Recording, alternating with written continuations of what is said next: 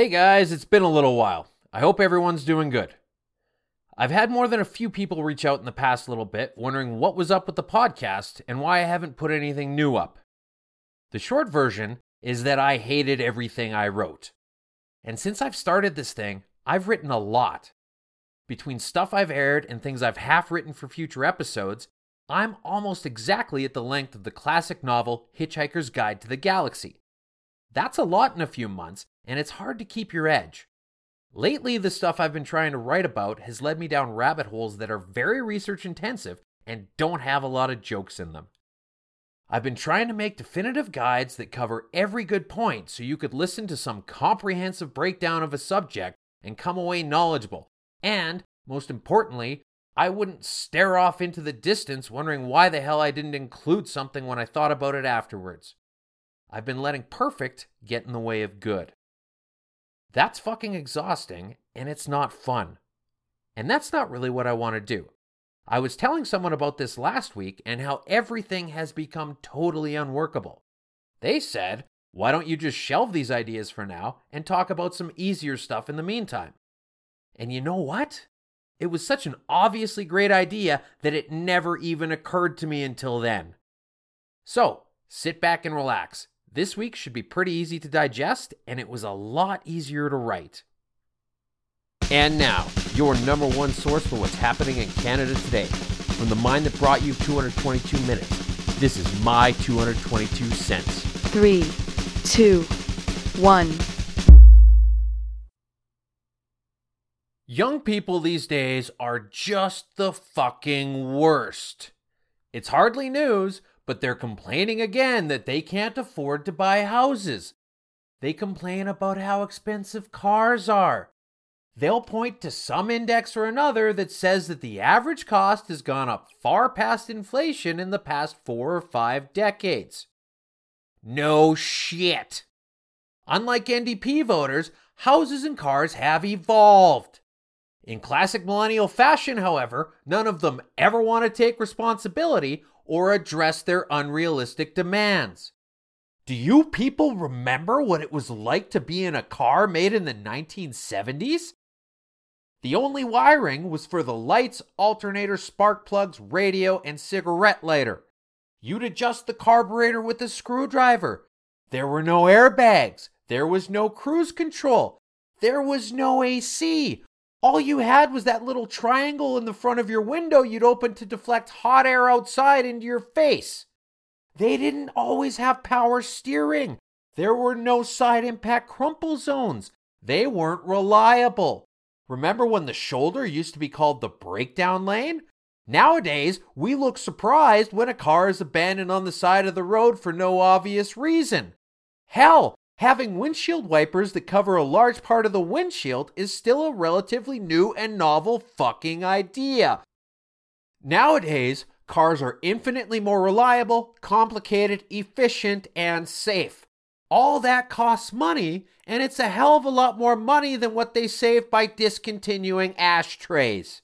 Surround sound with a touchscreen, Bluetooth capability, a microphone above the driver's head, satellite radio connectivity, an equalizer, voice command, and controls built into the steering wheel cost more to put into a car than AM radio with 2 dials, 5 piano key presets, and a couple tinny speakers you can't even hear at highway speeds, especially when you had those little triangles in the front of your window open. Now take that concept and apply it to every last feature in a vehicle. Power windows cost more than a crank, but you can't even buy cars with them anymore because nobody wants them. Adjustable seats aren't just for space shuttles anymore. Making the dashboard out of foam would be cheaper, but our tastes have evolved. None of us wants a dash that cracks like dried mud, even if it's a modest starter car that you're going to write off in 2 months anyway because you just got your license and you can't drive for shit. Now, I'm not saying there's anything wrong with wanting a nice modern vehicle. What I am saying is that you can't complain about how much harder it is for your generation versus the last one If you're not willing to strap yourself into a cast iron death trap that gets 6 miles per gallon, is going to rust away to nothing in 5 years, and has a harder time changing course than gun control lobbyists. Houses are the same thing, only turned way the fuck up. No one wants to take into account the difference in stage of life. These entitled assholes are comparing their starter homes to the places folks are retiring in and complaining about how unfair the world is. You snot-nosed dipshits need some fucking perspective. These people didn't grow up in fancy suburban McMansions with an underlit retaining wall backing onto a lake path where trophy wives jog around in sports bras and leggings. Lots of them started their lives in drafty farmhouses with none of the amenities we take for granted today, like fiberglass insulation, electricity, running water, or the English fucking language. Fast forward to houses we grew up in, and they're still fairly primitive. They were 1,000 square foot bungalows with a 60 amp main breaker, 3 bedrooms, 1 bathroom, linoleum, remember linoleum?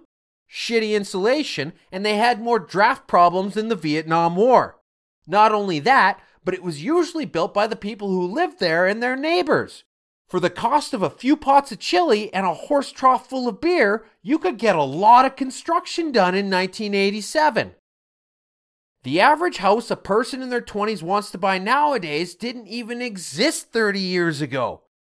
We slept 3 boys to a room when we weren't sitting around that plastic top kitchen table with the skinny metal legs, or on the floral couch watching a 20-inch TV with snowy reception.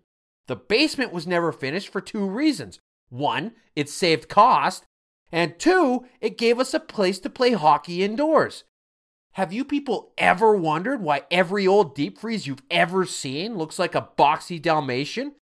It's because our parents had better things to spend money on than starter homes with theater rooms, and a freezer makes a great goal. Now look, I'm not going to tell you what you should or shouldn't buy, but if you're someone in your 20s, you'll have a lot easier time in life if you manage your expectations a bit and accept the fact that your entire life to date has only gotten you about halfway to owning a home with cathedral ceilings, heated floors, and a goddamned elevator. The city of Calgary put a new law on the books. It says that all of the electric ride-sharing scooters have to have Braille on them. Now, you're probably thinking, 222, obviously this isn't for them to drive the fucking things. The city isn't that stupid. Well, maybe? I mean, they're pretty fucking stupid. I'm getting tired of talking about them on here all the time, but they keep finding more new lows than Malaysian airplanes. And the Braille is either so that blind people can operate motorized transport in pedestrian areas, or something slightly less intelligent than that. I guess the argument goes like this. If a blind person is walking around one of the largest urban centers in our country without a friend helping them, a seeing eye dog, or one of those tappy sticks, they might bump into or trip over a scooter. Then, when they're lying on the ground helpless with only cold cement to tell them which way is not up, they can fumble their fingertips around the entire scooter until they find the label plate, and then they'll know who to complain about. What in the Helen Keller fuck is wrong with these people? Now, I don't want to sound deaf to the problems of blind people, but this is dumb. If you're walking around a city in such a way that you're incapable of knowing what's in front of you, you've got a lot bigger things to worry about than scooters, and those things are called cars. So, if anyone from the city of Calgary is listening to this, please, for the love of God, stop. I appreciate the fact that you're always giving me new material, but I'm running out of adjectives for the word imbecile.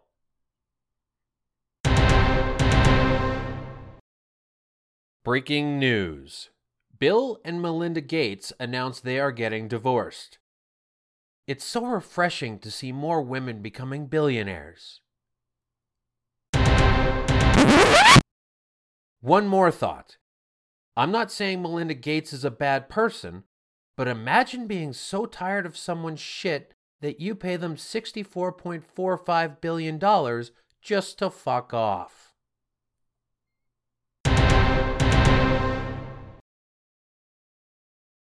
So Line 5 is set up to be shut down Wednesday, May 12th. I have thoughts. As I said in a previous episode, this pipeline terminates in Sarnia, Ontario, an area that voted overwhelmingly conservative in the last federal election, where it alone provides roughly half the petroleum products for Michigan, Ohio, Pennsylvania, Ontario, and fucking Quebec.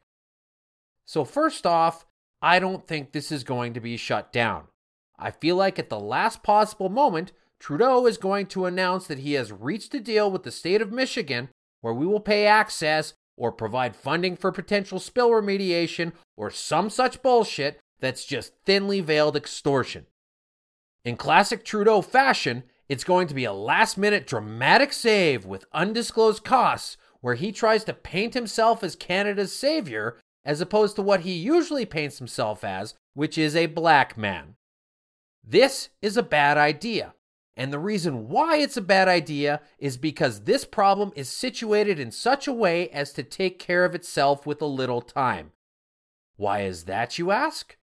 Because that pipeline supplies roughly half of the petroleum products for Michigan, Ohio, Pennsylvania, Ontario, and fucking Quebec.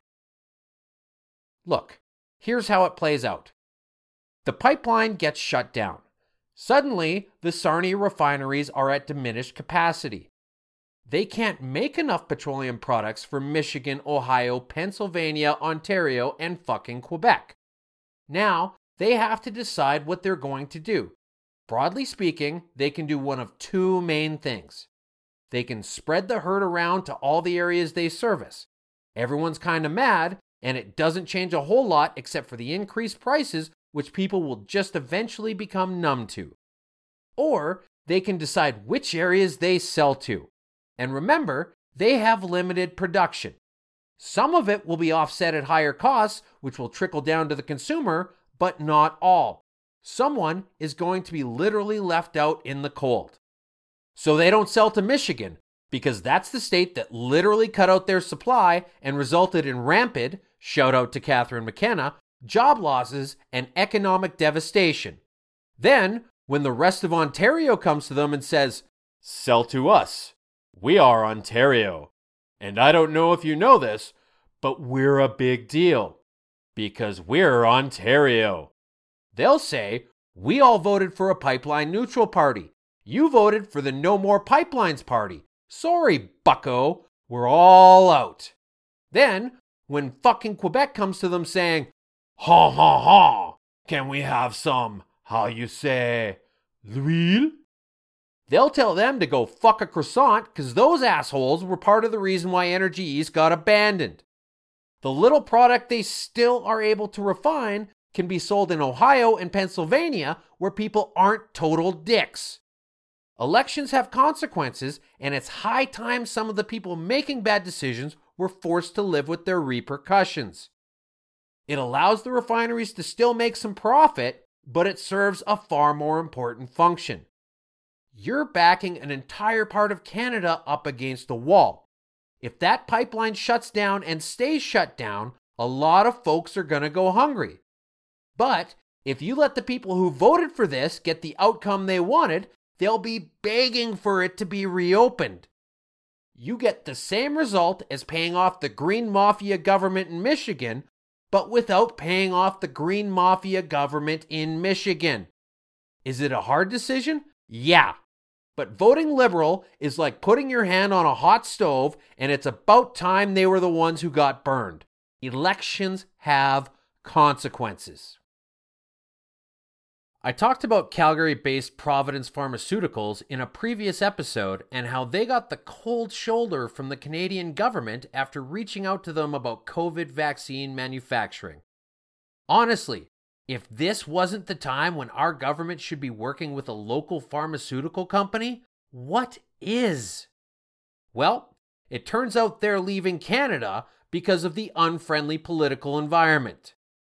This Liberal government is scaring away every industry that doesn't have inside connections And it's just a matter of time until you see pictures of us on the fridges of our African sponsors.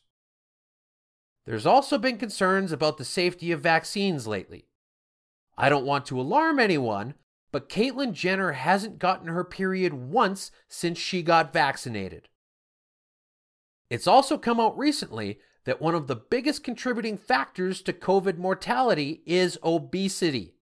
And before this gets flagged as spreading misinformation, this is literally from the CDC website. No wonder the States was hit so hard.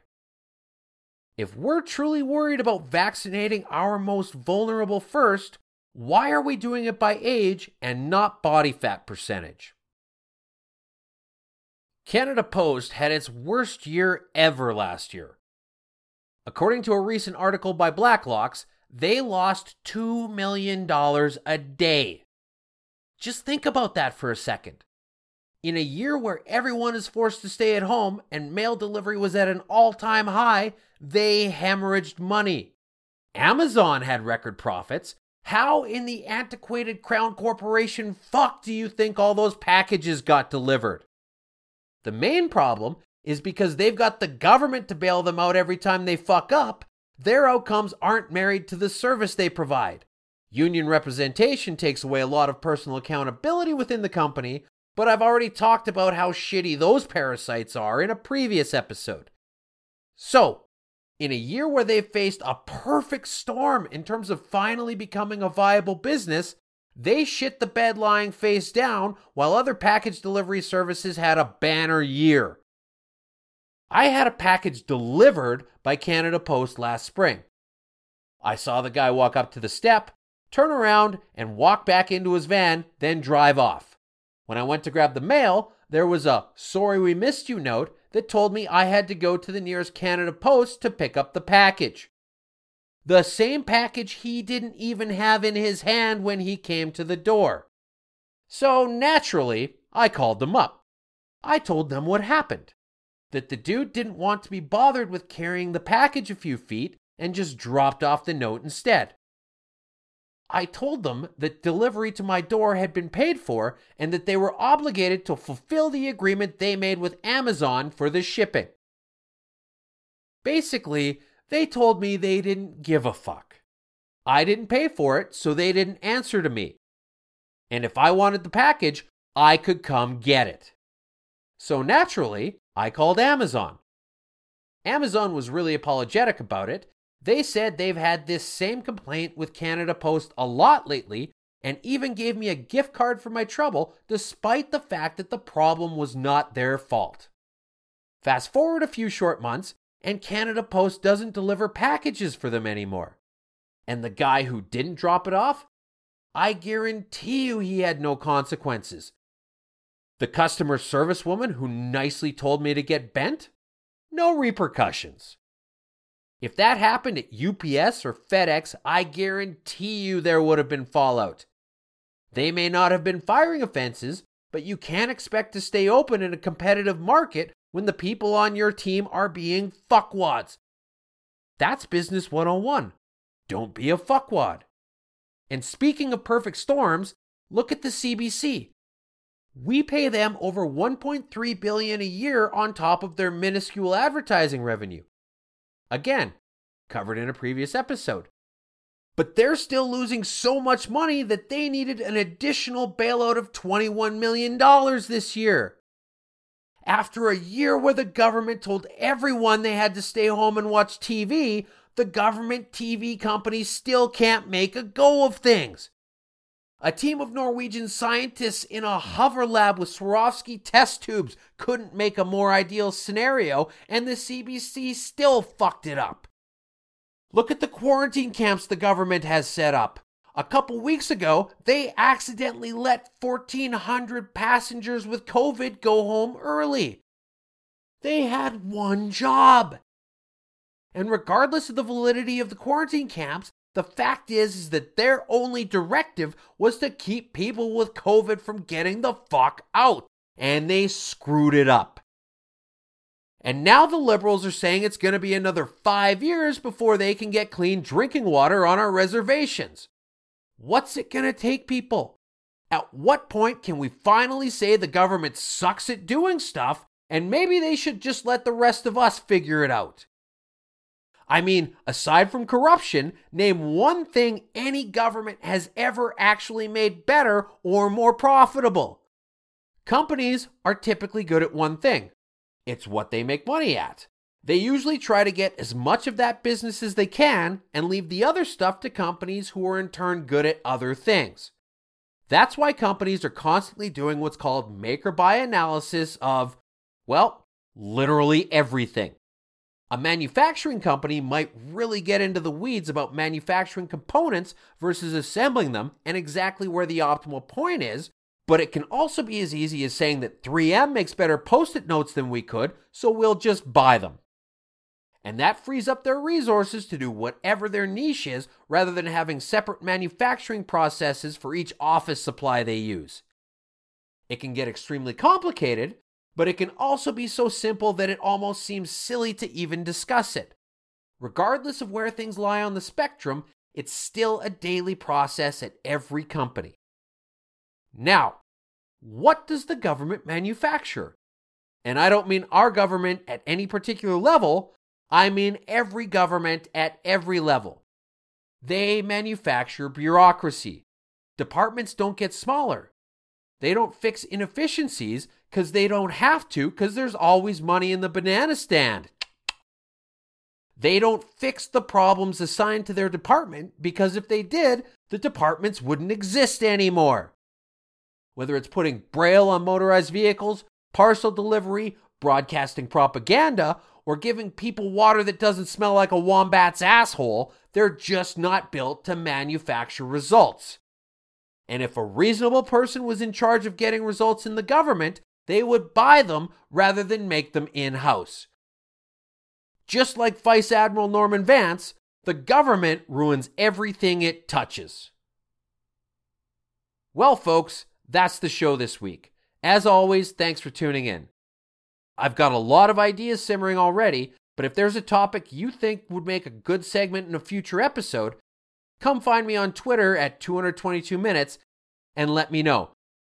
I'd love to hear what your 222 cents is.